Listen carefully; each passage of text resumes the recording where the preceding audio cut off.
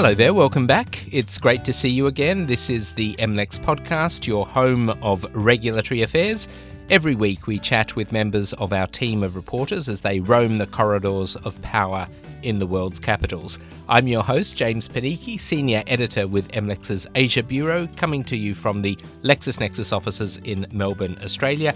It's great to be in your feed midweek this time for an additional instalment ahead of the Northern Hemisphere's summer break. And we return to Europe for what has become a favourite topic of this podcast, state subsidies.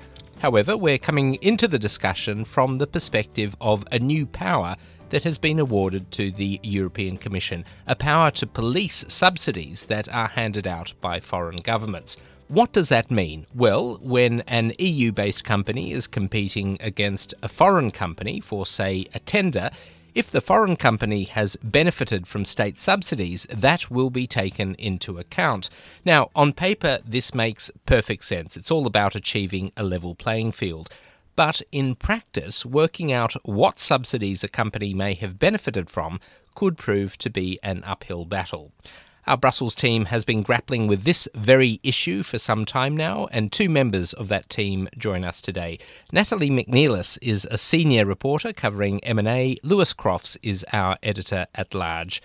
Natalie, starting from you, firstly tell us all about what the FSR, so the Foreign Subsidies Regulation, is all about.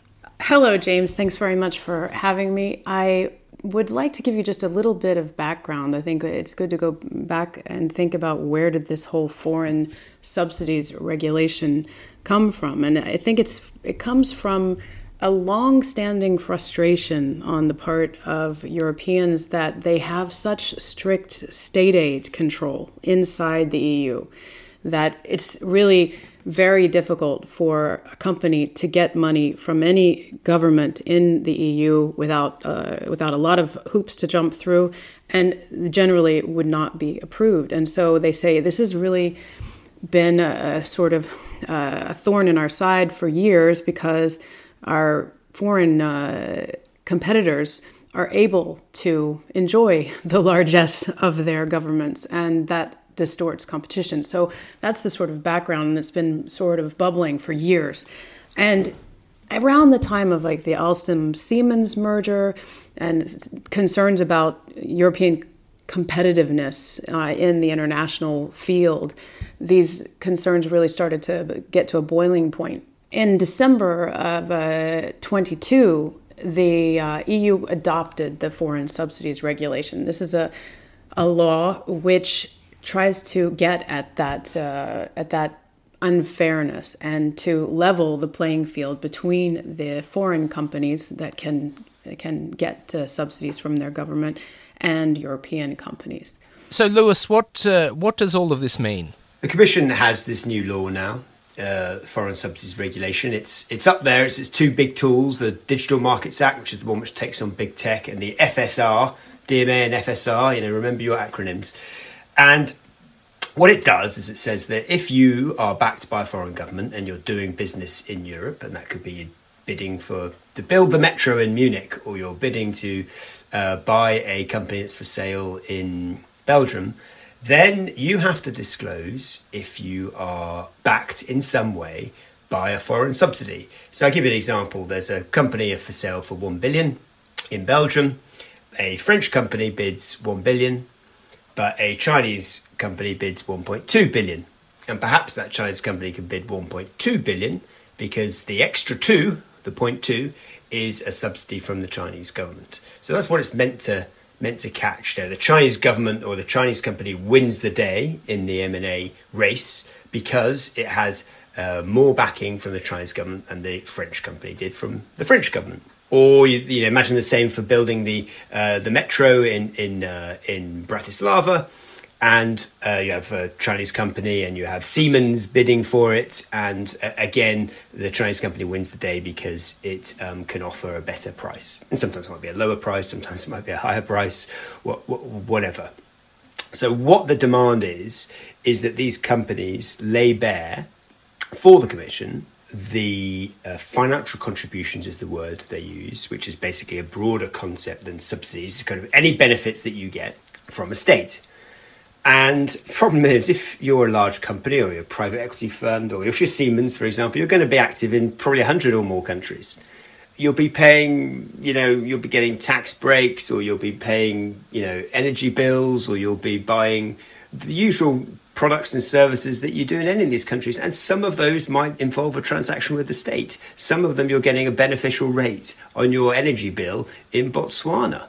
Because the Botswana government wants you to have your factory there. And so it says, we'll give you a special rate to power your factory.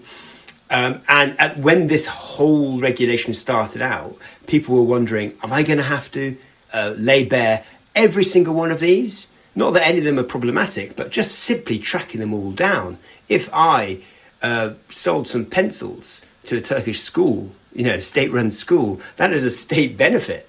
So the problem is that you can have a very, very wide lens on these subsidies, and just simply administratively, as a company, tracking them all down, let alone starting to work out which ones might have put you in a beneficial position to build the Bratislava metro or to bid for the Belgian company. It is a huge administrative task.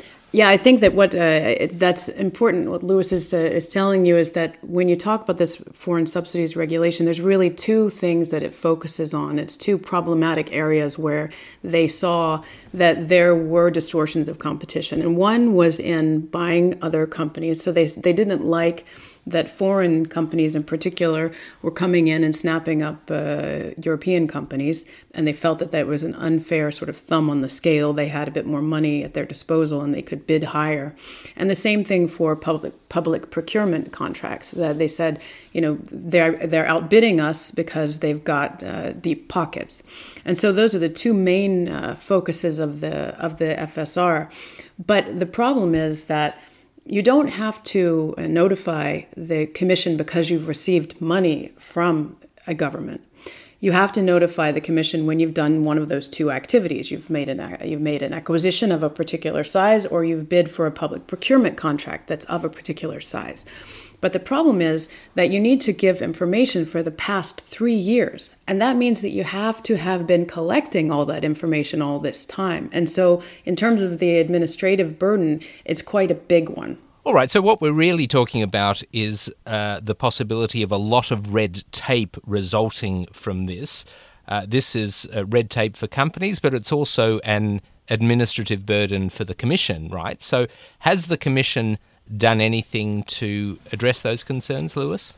Good question, James. It's spent the last couple of months trying to calibrate exactly where that right level is of information, which both allows it to see the full picture inside the company, gives it the information it needs, but also the information, frankly, that the Commission can manage itself. It doesn't want to be under some tsunami of submissions and unable to take any decisions because they're just leafing through thousands and thousands of pages of Botswanan energy bills, to continue my analogy.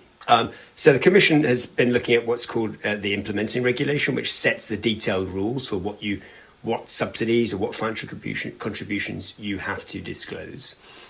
And it's lifted some thresholds, it's changed the term. These kinds of things you don't have to share. Anything over this sum you do have to share, and so on and so forth. And that has gone some way towards relieving the burden. And there are business groups who have said as much. But the problem that they still have is what that implementing regulation does is it tells you the information that you need to pass to the Commission. And it reduces that information you need to pass to the Commission. But if you're a company, you are still going to have to go through the process of looking at each and every one of these to work out whether they do or don't hit that threshold. So your external job towards the Commission might be less. You have fewer bits of the form to fill out, but you're still going to have to go through a huge internal process of listing up each of these financial contributions and then going through with a red pen and going, we need to tell them about that one, number 17, number 24, number 112. And so while the contribution has been lessened towards the burden has been lessened towards the Commission, what I hear from lawyers and companies is the burden internally to do the prep work is still huge. And Natalie, what about the businesses? I mean, what about the companies that are affected by this? How are they likely to be responding to this prospect? Yeah, I think it's, some of that we've been hearing from different companies who are telling us like what a nightmare this looks like, and it's in a sense it's sort of amusing because this was meant to help European companies to compete against foreign entities. But the foreign subsidies regulation is about companies that are installed, that are established in the EU. And so this obviously affects just your basic homegrown European company. They have to do the same kind of reporting. And I think that some of them didn't quite realize how much they had sort of bitten off when they asked for this legislation. And I think that one of the entities, the sort of group of companies that we've heard a lot from are private equity companies in particular who say, look, we have hundreds of portfolio companies. If we have to do this process for every acquisition that we make that's above the 500 million threshold, this is when I'm going to have a whole new department dedicated only to the foreign subsidies regulation compliance program. And so that's one of the things that the Commission did listen to and ease a little bit when they came out with the implementing regulation, that for these private equity companies, they don't necessarily have to report every financial contribution that every single one of their portfolio companies receive, but only the ones that are managed by the same fund manager. So you can see that in practical ways, the Commission has tried to ease the burden.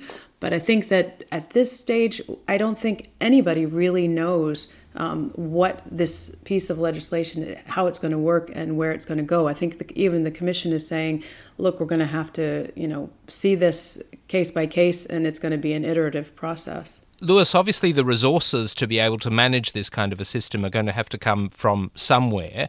Is the Commission gearing up for what lies ahead? This has been the big question of the last year or two, is the European Commission's competition department has got two brand new bazookas. As I said at the beginning, the DMA, the Digital Markets Act, which takes on big tech, and the FSR, the foreign subsidies regulation, which takes on, Chinese-backed subsidies. Both require huge amounts of staff. The estimates are, 80 to 100 for one and 140 for the other. These kinds of people don't grow on trees. These are difficult times to go and get money from the European budget. The Commission fought well and hard to get people for the DMA.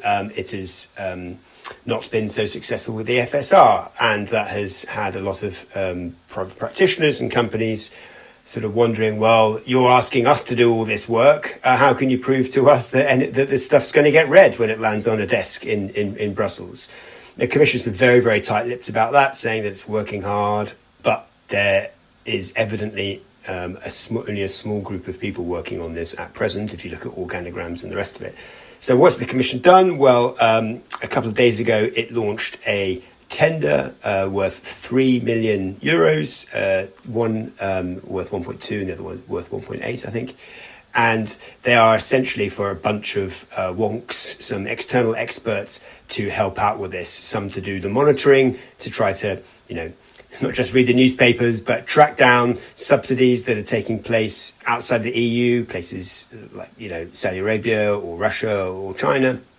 And then a bunch of clever people to help with the enforcement. So that will go some way to giving the Commission the capacity that it needs to handle this huge new instrument.